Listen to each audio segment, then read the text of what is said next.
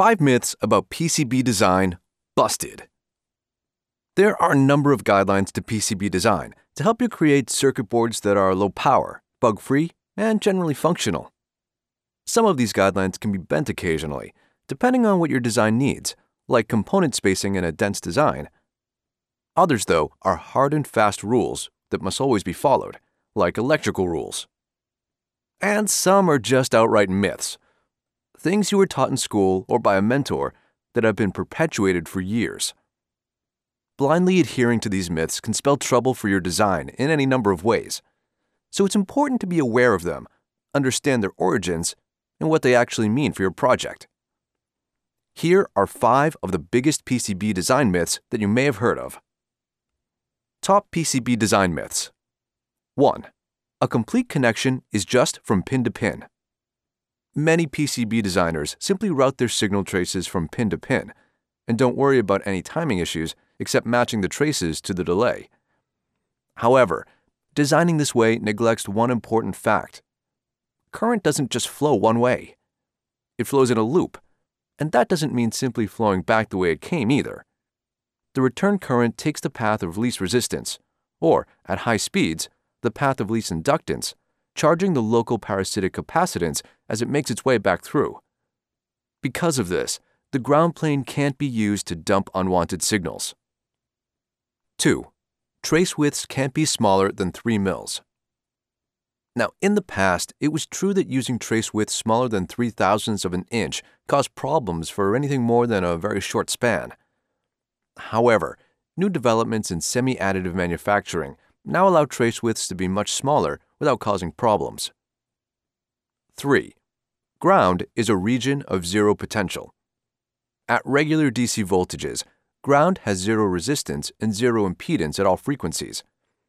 However, when it comes to high-speed PCB designs, the term ground is no longer a viable concept.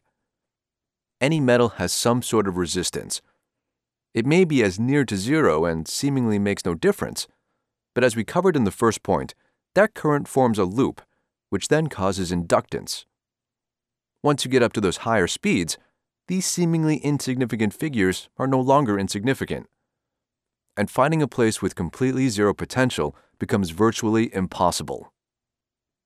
4. Getting it to work is your chief concern. Of course, you want your PCB to do what it's supposed to do, and obviously, that's the first issue you tackle as you're designing, basic functionality.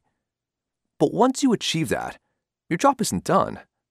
Often, getting it to work can result in a lengthy debugging phase. You want your design to be sleek and efficient. You want it to be cost-effective. You want it not just to work, but to work well and without bugs. All these issues are things you still need to resolve long after you've gotten it to work. 5. All PCB design tools are basically the same. All you really need is a platform to work in, right? Get the cheapest one, or better yet, one you can download for free, and you'll be able to design just fine. Hopefully you know better than that. But maybe you have a personal favorite design tool and refuse to use anything else, no matter how many problems it causes you. The process of choosing a PCB design tool can't be rushed or taken lightly. First, you need to catalog your design needs. There are a variety of factors to look at when it comes to choosing the correct tool, such as the size and quality of its content library, availability of support and troubleshooting, supply chain and MCAD integration, and a whole lot more. Decide what it is you need from your PCB design tool, then look for a tool that can meet those needs without disrupting or overturning your current procedures and methodologies. Do your research and find out what you need, what you can afford, and what kind of ROI you'll be looking at before you make any final decisions. As a designer and an engineer, it's important not to take everything you hear at face value. Some of these myths may have been ingrained into your mind for years. But take a look at them again in a new light. Do they really make sense in your design? Have new technological advancements made these rules obsolete? What happens if you take a different path?